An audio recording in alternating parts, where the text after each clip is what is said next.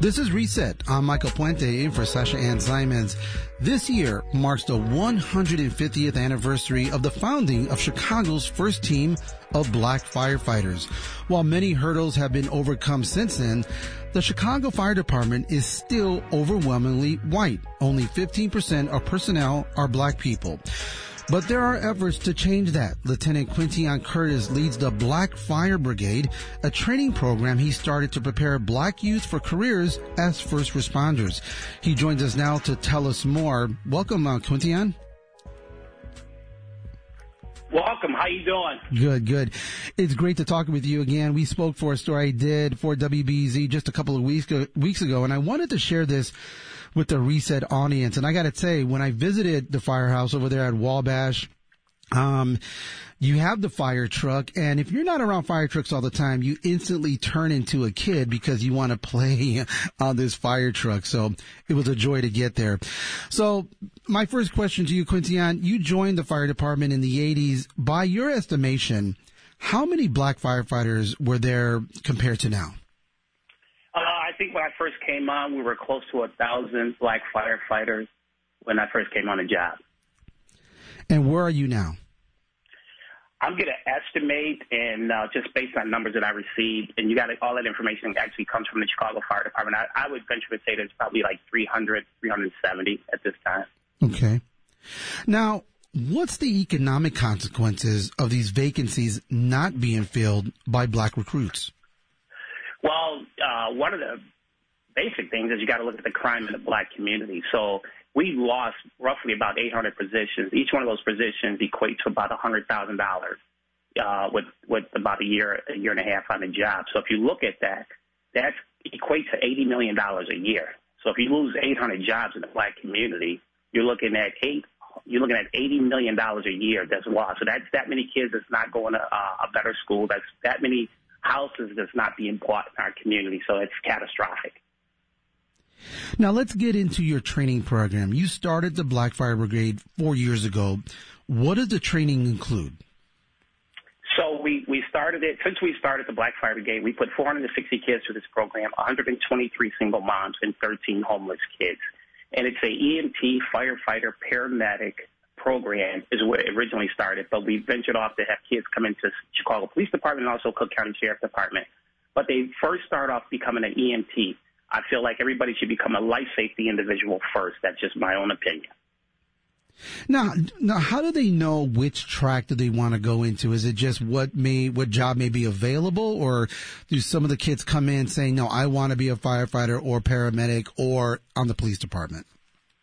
Well, they come in, originally a lot of them come in to be firefighters. And once they come into the program, in order to be a firefighter anywhere now, you have to be minimum EMT or paramedic. So that's just the way the job is. You know, we're getting more into life safety skills and less out of really the firefighting skills because we don't have as many fires thanks to our public education as we did, but we have a lot of medical calls. So medical is important. I know a lot of people wonder why you get a fire truck before you get an ambulance, but a fire truck can do everything an ambulance can do but transport. So therefore, if we get them through the EMT program, and then they can venture off to either go to paramedic school or go to firefighter school. You know, Q, and that's your nickname, Q, so I apologize for that. But let's hear from Sarah Webster. She's a student in the brigade talking about the importance of the brigade's mission. You hear her referencing you as Q. Q's biggest thing is you can't be what you can't see. So if we don't know that we can do these things, if we don't see other people doing them, it's kind of out of reach for us. Lieutenant, what is it like for you to be part of expanding the sense of possibility for these students? It's huge. It's huge in a couple of ways. Number one, if you can't see what you can't believe, if you go into the black community and you look for a black police officer or a black firefighter, your chance of seeing one is slim. And so if we can change that narrative and allow young black kids to dream again, if we can put resources back in there that they can see a future, I think we can change the violence inside the city, the state, and these different countries, you know, all over. But we have to get back into getting kids to see. If they can't see you, they can't believe you. And then people forget the most important thing. If you teach a kid to save a life, they'll be less likely to take a life. And that's really critical, you know, especially especially in today's state as we are right now. Every community in this city is going to be affected by this. Every community, nobody will be exempt. And we're not going to incarcerate our way out of this, and we're not going to lock our way out of this. We have to start putting resources back where they need to go, period. You know, additionally, Lieutenant Curtis, you're helping the students overcome barriers and hurdles like getting driver's licenses or getting them reinstated. In some cases, you're helping them expunge their records. Can you say more about that? Why is that important to include that as part of your training? Right, because in order to be employed by one of the agencies, you have to have a valid driver's license. So we've worked very hard with getting their driver's license cleared up. We've actually had funds that we've raised funds to get their driver's license cleared up to get them back on the right track. When it came to some kids had arrest when they were out of high school, 18 years old or something. So we've been able to work and put them with the expungement program to get their background expunged, because they probably made a mistake then, but now they're great kids now, and they deserve a second chance. And we're giving them that second chance, and we're working we do a couple of different expungement programs, and where we have all the kids come in, and we have lawyers come in and help them with expungements and things like that. That's really important. It's important to all of us. You know, on your website, you say the Black Fire Brigade is the #1 crime reduction program in the state of Illinois. Can you explain that? Well, it's real simple. Since we started, we put 460 kids through this program with the employment rate through the ceiling. Like, these kids are employed when they go through that. Now we even employ more kids because now we started the new EMR program. And so that's a 2-week program, and they're allowed to drive the ambulance. And they're automatically getting paid. And then at night they're coming to school with us to become EMTs. So that's huge. And we've taken, now you got to remember, all these kids are inner city kids. These are kids from the street. This is not your college graduates. This is not your your honor roll student. These are regular, everyday kids that all they need is an opportunity. And if we give them that opportunity, we're going to change the dynamics of the city overnight. But we have to start providing opportunities. We've got to start putting resources back where they need to be. Now, what is the difference between, and you just mentioned EMR, what's the difference between that and EMR and EMT?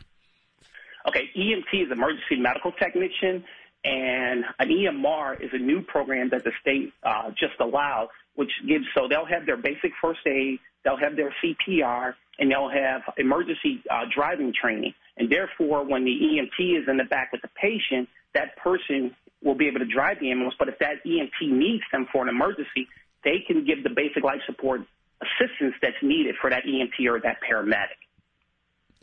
Now, Lieutenant Curtis, there's a notorious long waiting list to become a Chicago firefighter. Do students get jobs outside of the city? Oh, yes. Our kids right now work for every private ambulance company in Cook County. Our kids are emergency medical technicians throughout the Chicagoland hospitals. Our kids work at the construction sites downtown as the safety officer. So it's not just the Chicago Fire Department they're employed with. They're employed in all the different suburbs as they're firefighter EMT and firefighter paramedics in different suburbs throughout this county. So it's not just everything is based on the Chicago Fire Department. It is based on employment and crime reduction. The last entrance exam for the Chicago Fire Department was in 2014. A new one is planned for this year. Lieutenant, why is this significant?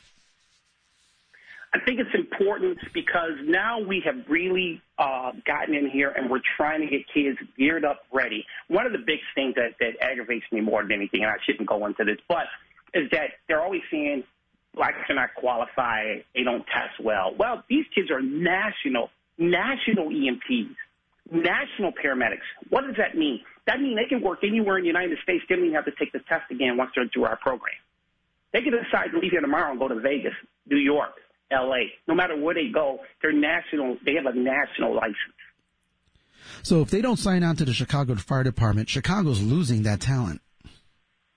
Correct, because their training is they're getting a ton of hands-on training. They're getting a ton of experience. They're losing a big pool of now qualified individuals that has been vetted. They're employed. They're already working in the field. They know how to be an EMT. They know how to be a paramedic. They know how to be a fireman. So that's a big pool that CFD will lose if kids doesn't get an opportunity to be hired or even take the next exam because they have a great knowledge base on what to do. This is Reset. I'm Michael Puente in for Sasha Ann Simons. I'm talking about boosting the number of black firefighters in Chicago. My guest is Lieutenant Quention Curtis, founder and director of the Black Fire Brigade. Lieutenant, let's go back to the beginning. Can you tell us some of the history of Engine 21? So Engine 21 was the first all-black firefighters, first black paid firefighters in the country. And that was December 21st, 1872. We celebrate 150 years this year of blacks in the fire service. Now, when I say that, let me go back to the original firefighters were black, and those were all the slaves. They were the original firefighters. So, but if we go back to 1872, in Chicago, Engine 21 was the busiest, the fastest. They made more rescues than any fire company in the history of the Chicago Fire Department.